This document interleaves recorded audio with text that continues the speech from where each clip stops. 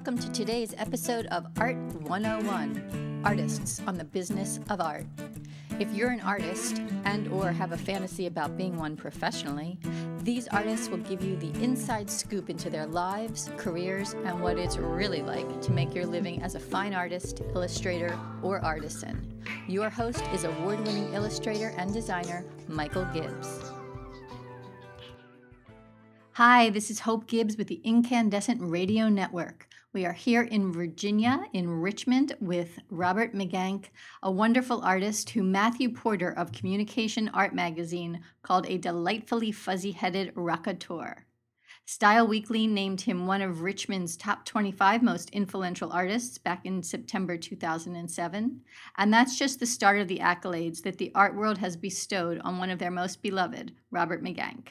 A professor of illustration, graphic design, and digital imaging, he's the chair of the Department of Communication Arts at VCU, Virginia Commonwealth University.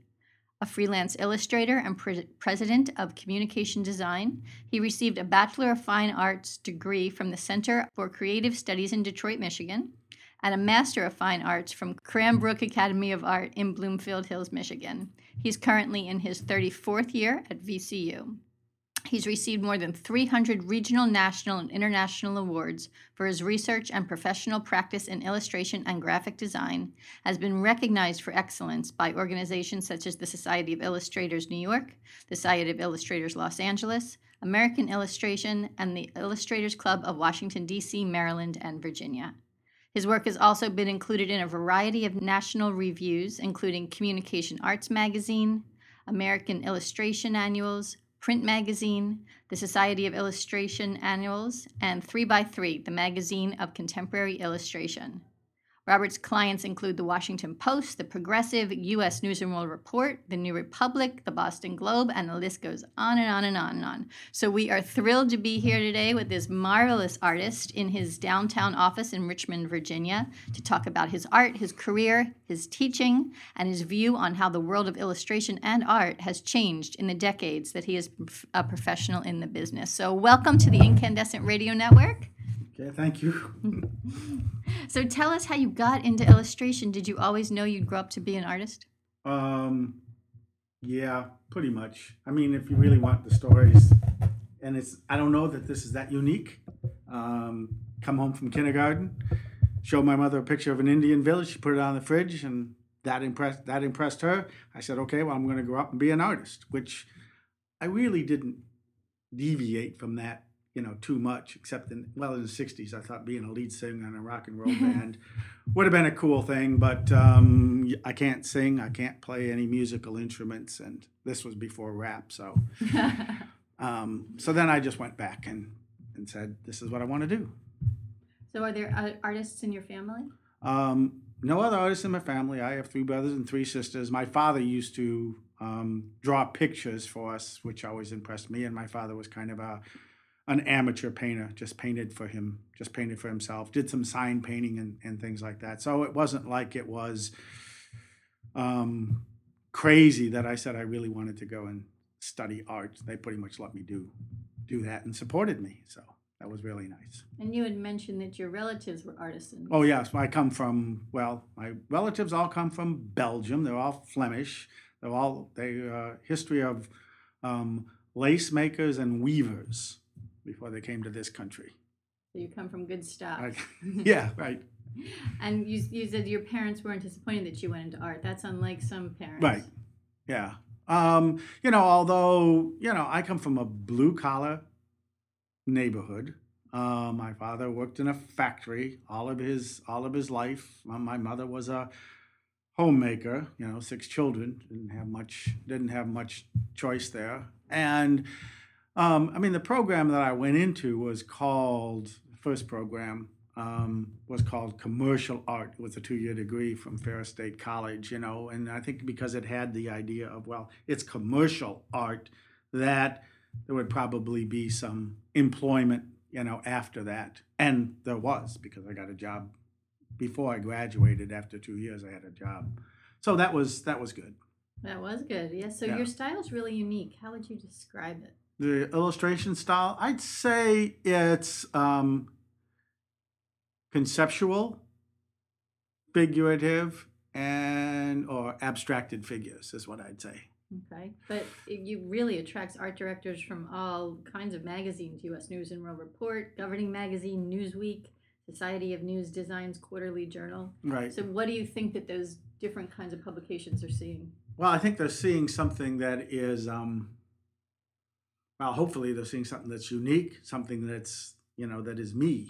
I didn't always have this because I actually started off as a designer. I mean, was when I graduated from undergraduate school. It was I wanted to be a graphic designer, but when I went to undergraduate school, it was a whole lot different than undergraduate school now, because if you're studying either graphic design or commercial art in undergraduate school, everybody took drawing. Everybody took, a class in, some kind of painting. You did typography. I mean, you did photography. I mean, these were all part of the curriculum. So you came out and you were this generalist, right? So I was a graphic designer who wasn't afraid to draw. So when I'd get assignments, I kept putting images in the design itself, not thinking that this is not two different people, that it's just, hey, you give me an assignment and I'll solve it the best way I can. A lot of times including an image seemed to be a really appropriate solution to a given problem. And I think that because I come from a design background, because students ask me all this all the time, and the way this style kind of evolved, it really has to do with, I don't really see myself as creating an illustration as much as I see myself as designing an image. I mean, they're really compositions is what they are, because I'm using a lot of simplified basic shapes. I mean, the compositions essentially, or the distortion that takes place in the figures, is really the result of the composition. I need to sort of bend a figure around one way to include the typography. And so that just seems to be a natural flow for me, coming from a design background. Excellent. So tell us how your style has evolved over the years. Well, I mean, when I first started as an illustrator or a designer doing drawings, I had a number of different directions.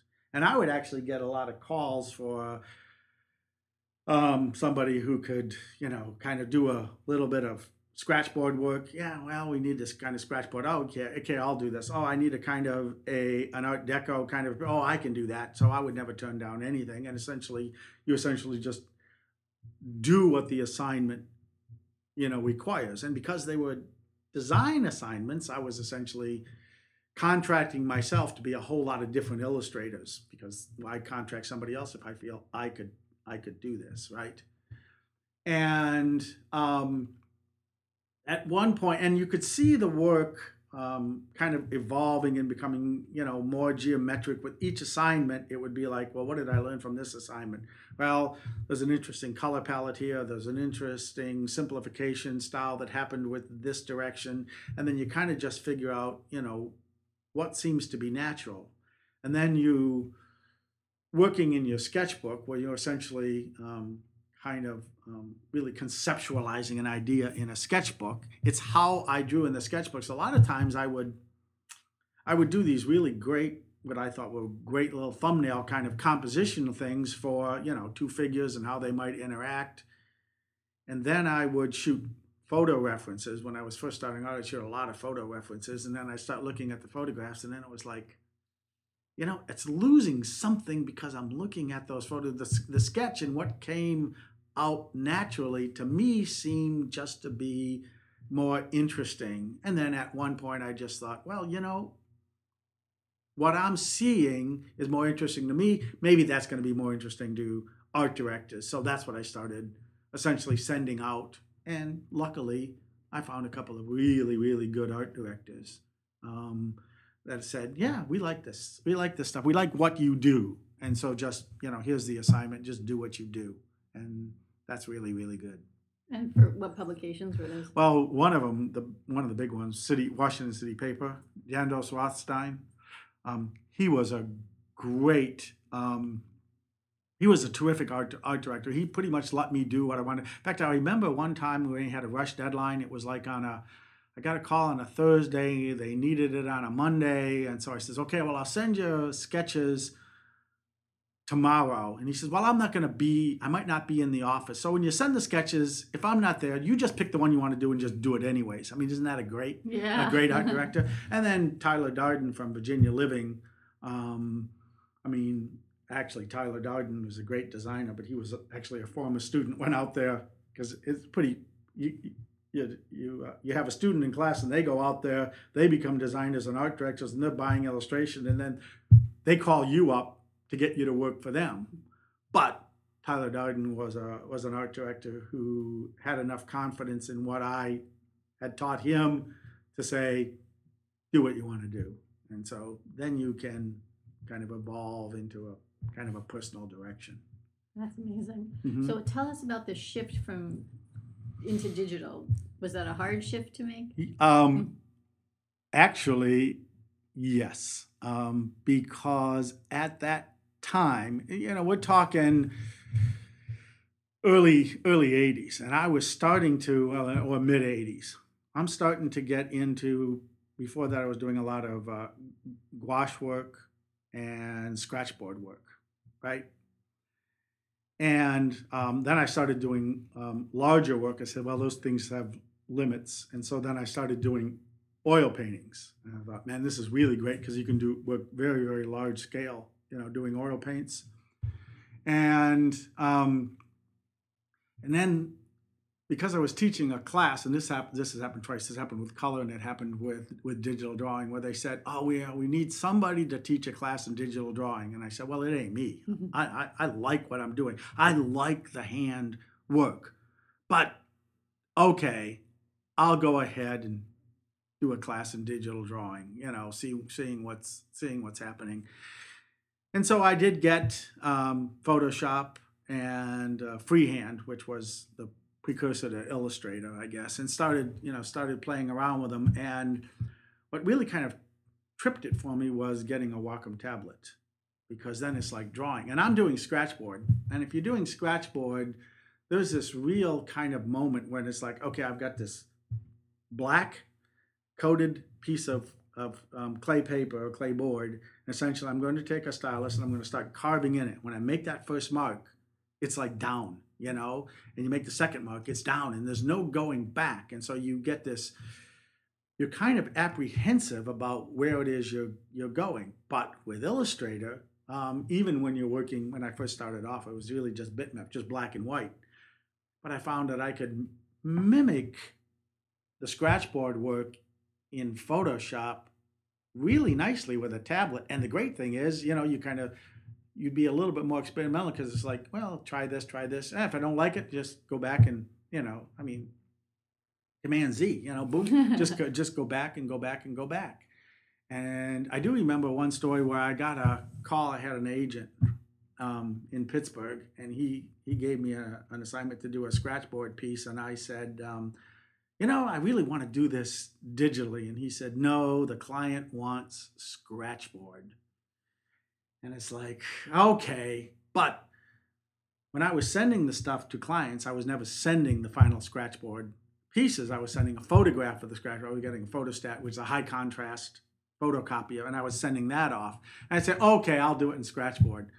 And I did it in Photoshop, printed it out, shot a photostat of that, and sent it off. And they said, see, you can't get this feeling in Photoshop, in digital. And it's like I never even told them that it was done digitally. And so from then on, I never even asked anybody, because it was a lot of scratchboard work, and I could do that. And then what I think really kind of, because I was getting involved in oil painting and gouache painting, and oil painting takes forever to dry. I got a program, Painter, and it was one of the first versions of Painter with all those natural brushes, and it was like, wow, this is a whole lot of fun, and I could be really experimental. So I was trying all kinds of different. I was just like a kid with a new toy, trying charcoal brushes and pastel brushes and wet oil brushes and watercolor brushes, and every assignment was just like. And because again, because I was still a designer who was contracting myself to do illustration. It wasn't, I was out directing myself essentially. So it's essentially try charcoals, try pastels, try this, try that, play around with it. And so it kind of just seemed natural that all that would then evolve. And it was like, okay, well, now I really would like to continue to paint, but now it's next to impossible because nobody gives you the deadlines, to do an oil painting. I don't know how anybody does oil paintings unless they get the long deadline, and I don't get long deadlines. They're really, really quick. I'm working in an editorial market. It used to be that you'd get 2 weeks to do the sketches and 2 weeks to do a final, and now you get 2 days to do the sketches and 2 days to do a final. And it's like, if I didn't have digital, it'd be pretty hard to survive. Do you think your work would be better if you were doing it not digitally? I still really like the tactile kind of feeling that you get from brushes. And I like everything about painting. I even like the smell of linseed oil and turpentine. I really do. But it's just, do I think it would be better? I think it would be different. I think I'd produce a whole lot less work. Even as a part-time illustrator, because I'm pretty much up at school. I'm chair of the department now. I'm up at school all the time. I think I was producing about 300 illustrations a year. Now I'm down to about 100 a year, kind of a thing like that. Could I do that doing traditional media?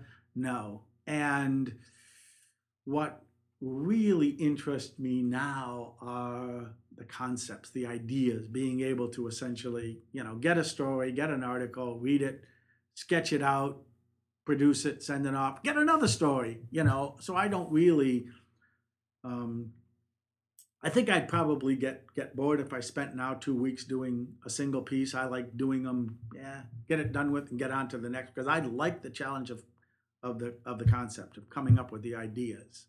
And I can do a whole lot more of that working digitally than I can working traditionally. Excellent. So tell us about your work at school. How did you get into teaching at VCU?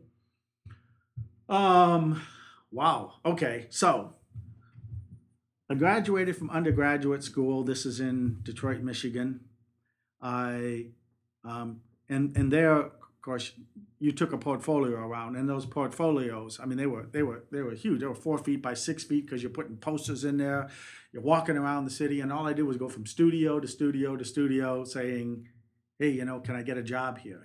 And I got a job, I think, within a week of getting my bachelor's degrees in one of the really top studios in Detroit, Graphic House, and I was really, really thrilled. But it was an apprentice job. And I was essentially making coffee, cutting mats, doing everything for all the other designers, and then staying there at night and asking them if they would give me one of their assignments, and I'll just do it too, And you started picking up a little bit of that, and I started getting work that way just by doing that stuff, shooting photo stats and things like that, just being kind of like.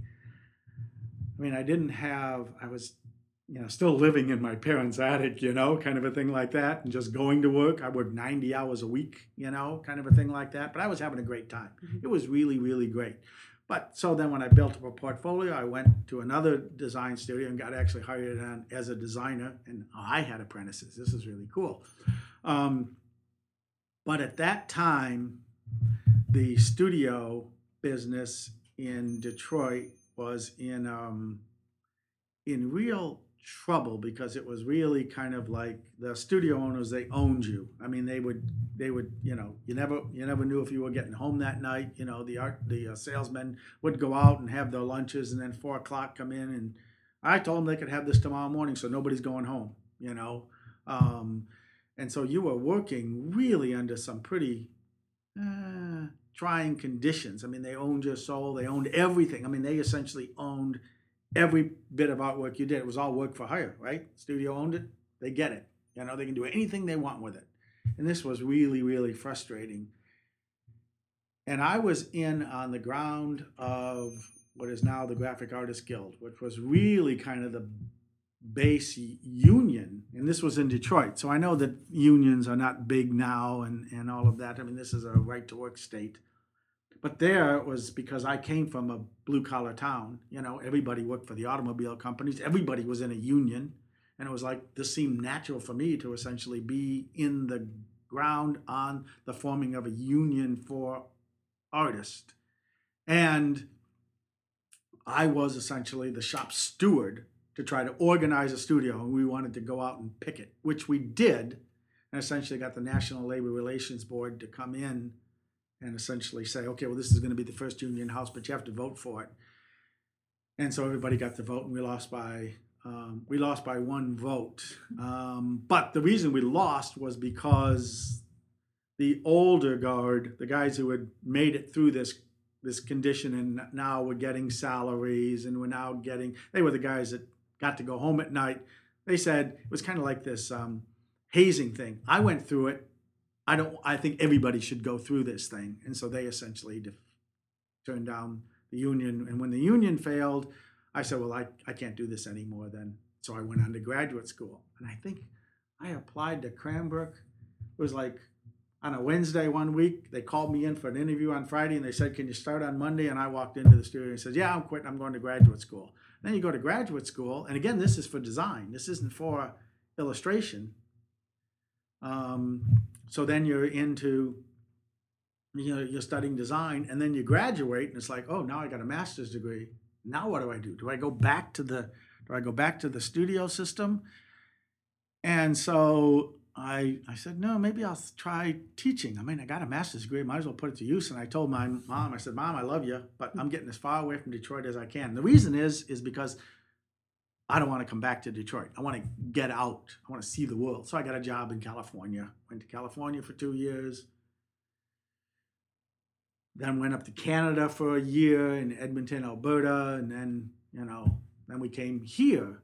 And it was like, and I told my wife that, oh, we'll go to Virginia. We'll just go there for 2 years, and then I'll apply someplace else. I had this plan. All we were going to do was never going to get tenure. Was just going to keep going from place to place, and we were going to see the world, and all I was going to do was just teach 2 years here, 2 years there, 2 years there, and stuff like that. But then we came here. We had a son, and Richmond is actually a really nice. When you're from Detroit, you go to Los Angeles with its smog. And Canada was beautiful, but I mean 20 below zero in Edmonton, Alberta, and then you come here, and it's like, okay, you're trying to find something not to like about Richmond. It's pretty hard to find something you don't like about Richmond when you're from, and I love Detroit. I mean, I still love Detroit, but when you're from Detroit and you make this kind of pivot, and it's like, I don't know. And so we've been here ever since. Excellent. So, yeah. And you worked your way up through the school system? Oh, so then I worked I got started off, as an assistant, and then went up early for tenure, got associate, and made it to. Then I went up again and got full professor, and then last year the job of chairman came open, and I never really wanted to be an administrator because I like teaching too much, and I think you have to have the right personality. I mean, you really have to like students, and I do. I mean, I really like students because I like talking to them. I like hearing about what they're into. I want to hear their music. I want to find out, what they think is cool, kind of a thing like that. And so when the job of chairman came open, I said, I don't really want to be an administrator. I really want to continue to teach. And then I said, well, I've been complaining about all the stuff that these guys should be doing for 34 years. It's got to do, why don't we do this? Why don't we do this? Why don't we do this? I said, I think I'll take the job as chairman, and I'm going to do all that stuff. Now I'm finding out why you can't do it all. There's an awful lot of red tape involved, in that. And I've always said that,